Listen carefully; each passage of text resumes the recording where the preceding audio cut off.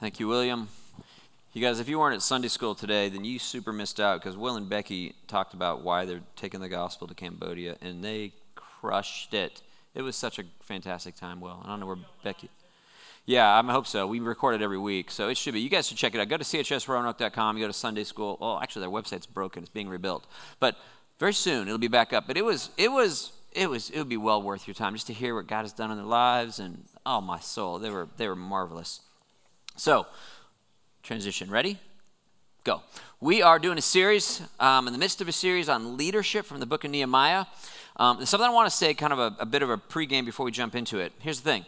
God's word is chiefly a revelation of Jesus Christ. Every book, every chapter, the whole thing, Genesis to Revelation, is a picture of Jesus. It's there to let us see his majesty and his glory. And it chiefly is going to do two things. These two things permeate all of Scripture. Number one, the Bible is going to give revelation and insight, explanation, example about our fallen nature.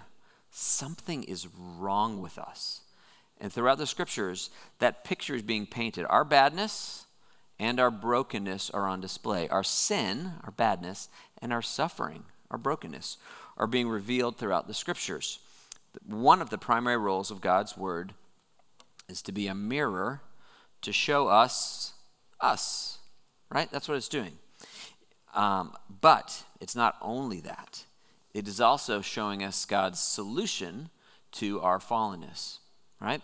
In explicit statements, in hints, in whispers, in foreshadowings, and patterns, God is constantly saying, this is what I'm going to do or have done about your badness and about your brokenness. This is how I intend to take the worst of all of your sin upon myself. This is my plan to redeem an undeserving people. This is how, by unfathomable grace, I will invite you into unimaginable glory. Every book, all of Scripture, has those dual purposes. Our fallenness, our badness and brokenness, and God's solution to our fallenness, what he's going to do to redeem us. It's constantly revealing that God is going to redeem the world through a divine human who comes to the earth, who will be crucified and resurrected, and who will come to reign over the cosmos in grace and truth. In addition to that general purpose, right, that overarching thing to reveal our badness, his solution, all of it, each book also has a particular unique purpose, right? God can do lots of things at once. He's very, very talented. He's never doing just one thing, and there's a lot of stuff going on. So in addition to revealing to us God's plan to redeem an undeserving people, he teaches us stuff about marriage, right? Because we're getting married, and that was his idea too. He'll show us a path of wisdom and saying, walk in it, right? Sometimes some of these books will teach us about relationships, how we are to live in a world filled with conflict. Sometimes he'll impart to us financial wisdom. Sometimes his primary purpose seems to be to teach us how do we live in a world like this that is so shockingly filled with pain.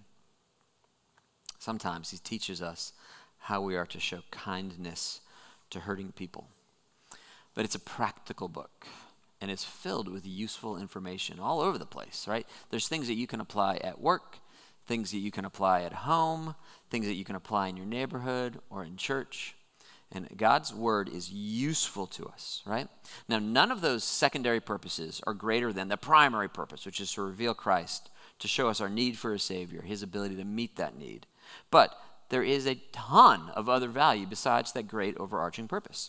And Nehemiah is the one book out of the 65 whose purpose in the canon is to teach us about leadership. It contributes to the broader purpose, right? It shows us God's plan for redemption, our fallenness, his solution, all that. They all do that. Praise God that they do. But Nehemiah is the divine handbook on leadership. It is a primary purpose to the book, right? It's in the canon to teach God's people how to lead. And to my mind, this makes perfect sense that he would care about this. He teaches us, you can use Nehemiah to learn how do you lead a business, how do you lead a church, how do you lead any enterprise at all, because it's chock full of transcendent principles of leadership. So, if you are a leader, if you run an organization, if you coach a soccer team, if you're in the military, if you have dreams for a nonprofit that you want to start, or you have dreams for a for-profit that you want to start, or really, if there's something in the world that you are dissatisfied by and you want it to change, or better yet, you want to be the one who changes it, then Nehemiah is your book. Nehemiah is God's textbook on leadership, and if you will read it, study it, attend to it, roll it around in your head, and then do what it teaches, your leadership will improve. You'll make a greater impact in the sphere of influence where God has placed you. This is true if you run an architecture firm. It's true if you run a private school. It is true if you are the head nurse on your floor. It's true if you want to expand your law firm. And it just makes sense to me that God would do this. For all of history, God has used leaders to bring about his purposes. Moses was a leader, and God instructs him on leadership. Daniel was a leader who had a dramatic, outsized impact. Deborah was a leader at one of the most just darkest, most miserable times in history. God raises up these different people, among them Deborah, to make a difference in the world. Whatever God is doing in the world, he very, very often does through the agency of leaders. And so, of course, he has things to teach us about how to do it. So I want you to think this morning, and really, maybe in the weeks to come, where do you lead? What is, at this present moment, your sphere of influence? And also, you might even ask the question, if I'm faithful with what he's entrusted to me now, what will he entrust to me later? Leadership grows. If we do a good job where he places us, he gives us something else to lead. Where does it for you? What's your enterprise? What's your practice? What's your division? What's your corner of the world? Where is the place that you get to push back the darkness, increase efficiency, become more effective, serve your clients and your customers, produce value? Where's the place that you get to make the world one notch closer to the way it ought to be? Whatever it is, wherever it is, this sphere of leadership for you is played out, I think you need to know what Nehemiah has to teach. You need to know. You need to apply the things that God wants us to learn from Nehemiah. It's one of the reasons that Nehemiah was written. Okay? So let's review the whole book real quick. We're going to be in chapter 4, but let's kind of get a running start. Chapter 1, there's a lot of stuff there, but the one thing that I would want you to pull out of chapter 1 and retain is that Nehemiah asks a question about a people and a place. Okay? He asks a question. He says, well, tell me what's going on with the remnant, that's the people, and what's going down in Jerusalem, that's the place. And the answer comes back and says, well, the people are in disgrace. And as for the place, the walls have been broken down, the gates destroyed by fire, everything's in shambles, right? There's a people and a place.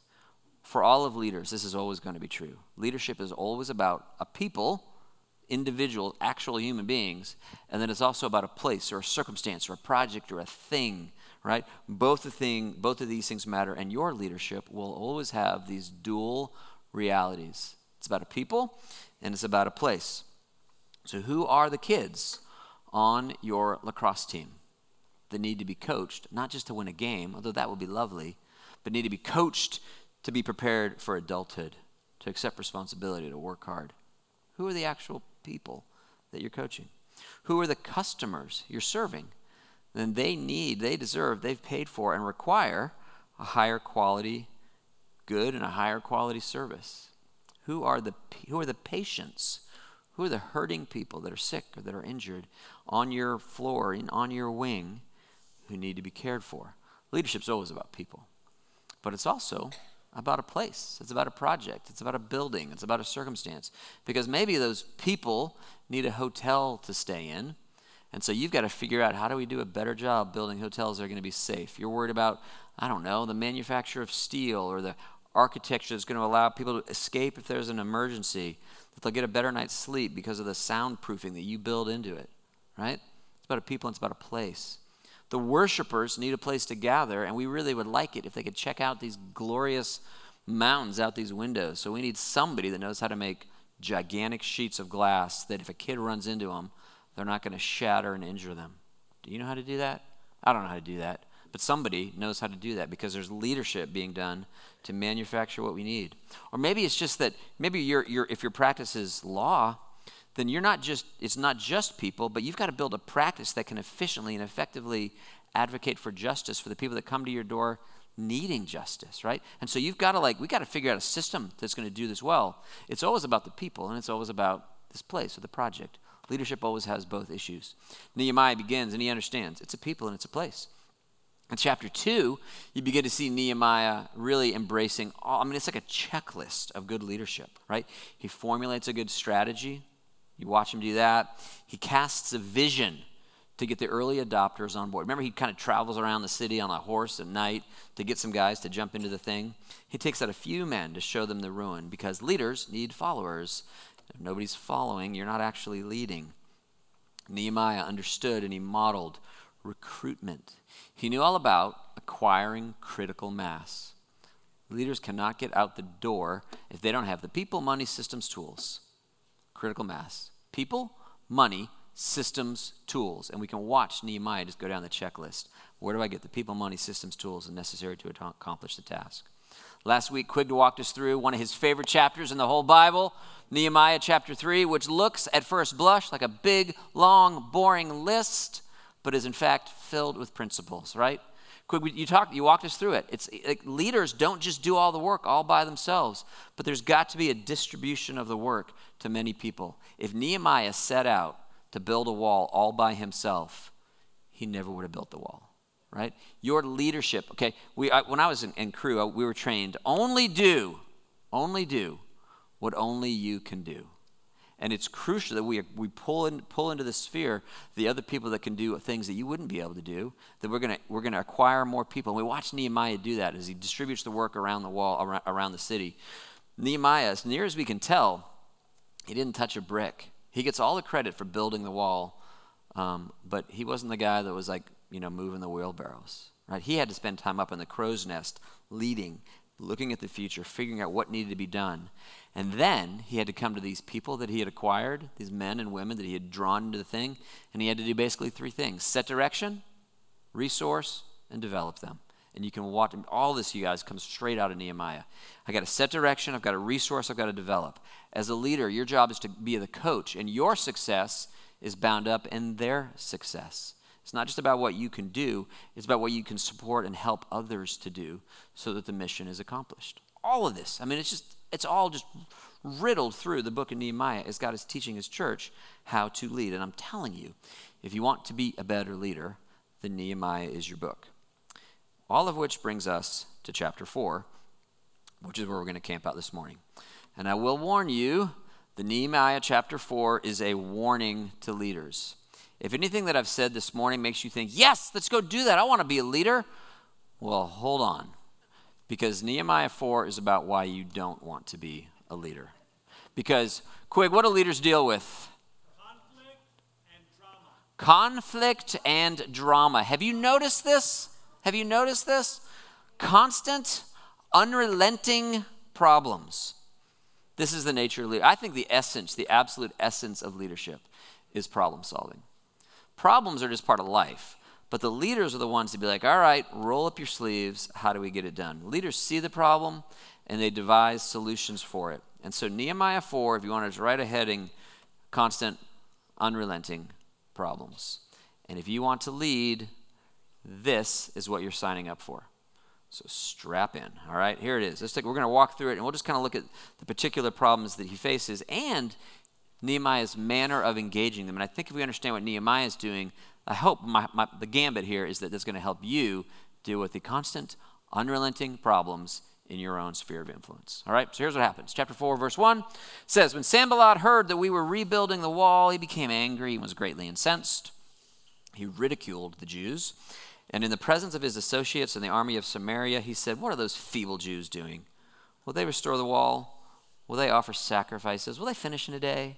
Can they bring back the stones to life from those heaps of rubble, burned as they are? And Tobiah the Ammonite, who was at his side, said, what they're building, if even a fox climbed up on it, he would break down their wall of stone. Okay, verses 1 to 3. What's his problem?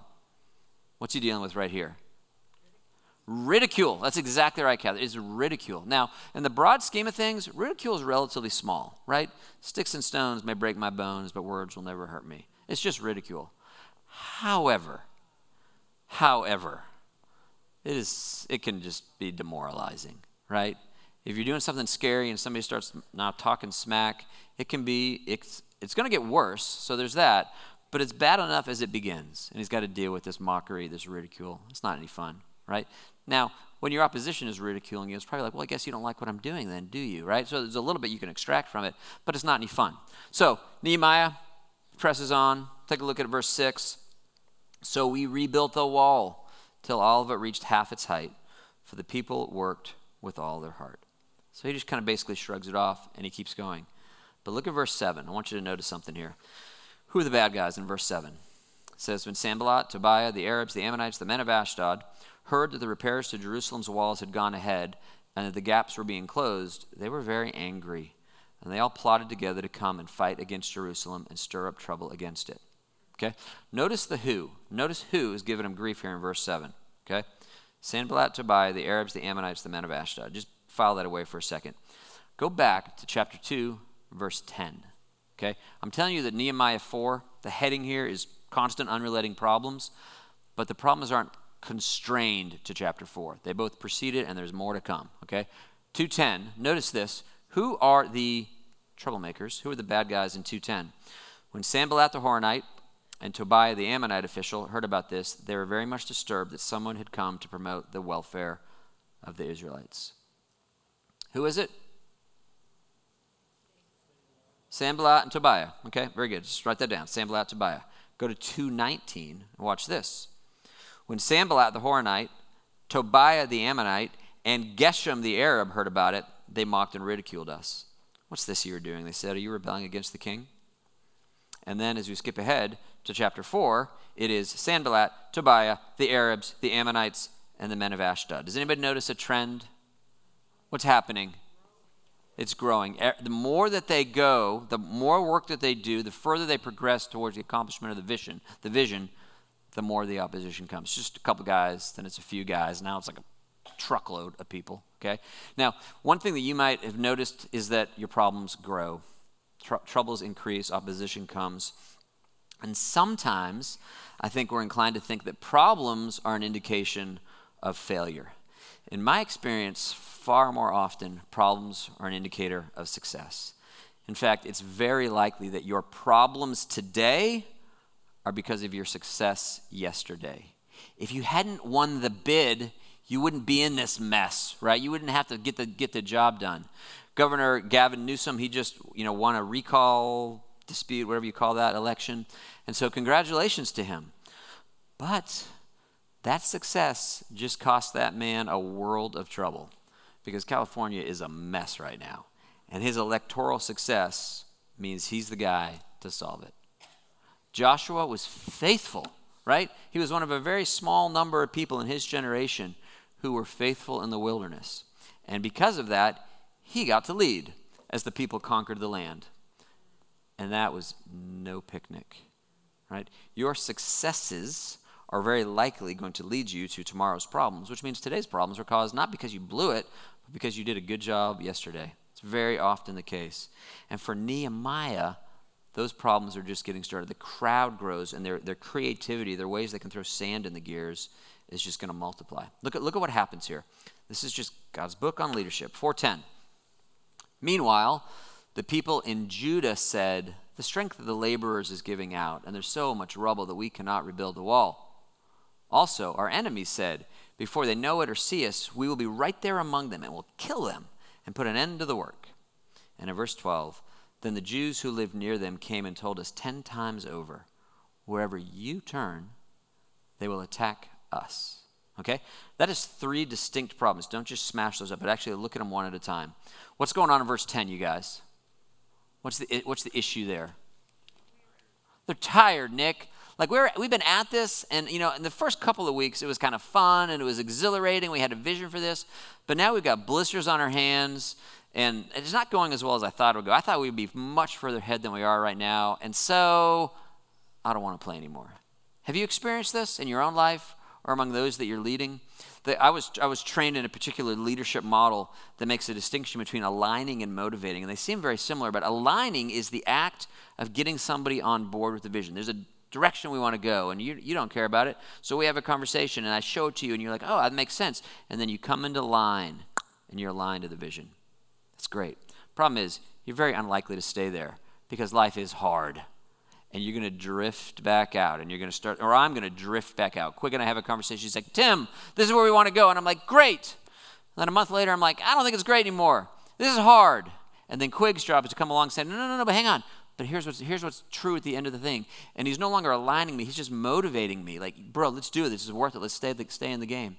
In your leadership, what Nehemiah is dealing with and what you're going to need to deal with is that your children, your students, your workers, just find out, man, this is hard. And you got to figure out, how do I help them? How do I keep before them that yeah, I know it was hard. That we talked about that on the first time, but it's worth it. Stay in it, all right? How about verse 11? What's he dealing with there? He says, also our enemies said, before they know it or see us, we'll be right there among them and we'll kill them and put an end to their work. What's that? Threats, right? I mean, I don't like to work when I'm tired and when a situation feels helpless. But I really don't like to work when people are threatening to kill me if I do, right? There's a major issue here.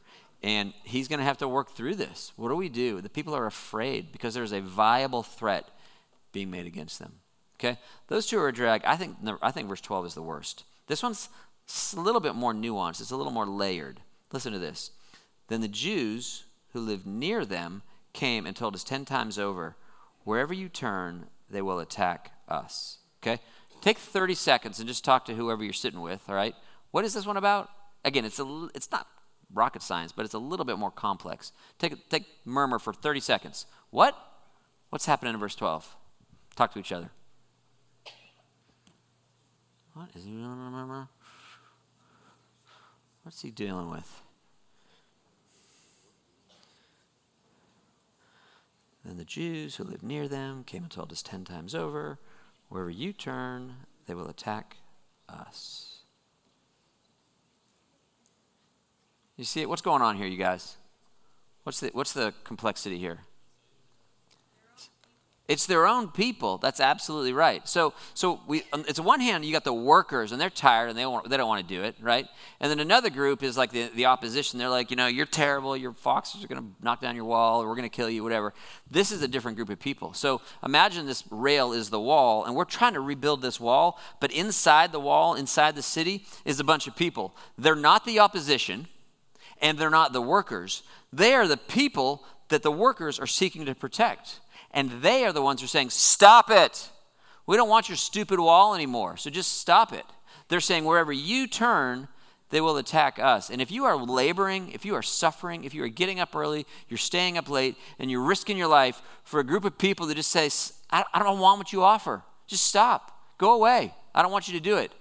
Holy moly, that is so hard to persist. If the very people you're seeking to love and serve are not only ungrateful, but they become your opposition. It's like, how do I carry on when the people I'm seeking to serve don't want it, right? That is so incredibly relevant for leadership, because constantly leaders need to solve a problem that maybe the people they're serving aren't capable of really understanding, and we've got to persist in it. This is a hard thing. Years ago, I watched a film, I don't even know, probably 15 years ago. It was a Mel Gibson film, and his movies so often are full of brilliant leadership principles. It seems like one of his production values is where can we teach on leadership, whether it's Patriot or Braveheart rules, or what's the one he did recently, Hacksaw Ridge. I mean, he loves to teach on leadership, and he did a movie called Ransom. This is several years ago, and it was about he played the main character, a wealthy man whose son was kidnapped by somebody who just wanted money. It was just in exchange for cash. And it was a $2 million ransom. And he goes to pay the ransom to the kidnapper, and something happens, and he realizes, it becomes crystal clear to him, if I pay the money, my son is going to die. There will be no leverage, and I'm going to lose him. And so he stops. And he goes on TV, and he piles up $2 million in cash, and he speaks to the kidnapper and says, here's your ransom, here's the money, and you're never going to get one dime of it. because I'm going to turn this ransom into a bounty. And your head is now worth $2 million. Dead or alive, I don't care. Do you know anybody that wouldn't turn you in for $2 million? And when he does that, everybody loses their mind. The FBI, the cops, everybody's like freaked out. This is a reckless path, and you're going to get your kid killed. And the opposition comes rapid fire against him. But he knows what he knows. He was there. He saw something. He had an experience that showed him, if I pay the money, my kid dies. The only way my kid survives is if I do this. And the whole world stands against him. But can you guess whose opposition is most painful for him? His wife. She's like out of her mind because she thinks she's getting her kid killed, and she is also in her own way seeking to advocate for her kid, and she is all up in his face. You have got to stop this. But he knows what he knows, that she can't believe, and he's got to persist. That is hard. That is incredibly hard when the very person you're seeking to serve is oppositional to you. That's what Nehemiah is dealing with. Have you dealt with that? Have you made decisions for the good of your company which employs your people, and they're angry about it? Have you made decisions for the good of your family and they don't like it, and you've got to stay the course? That is really hard because leadership's hard. It is constant, unrelenting problems. And so what does he do? Take a look. 4:13.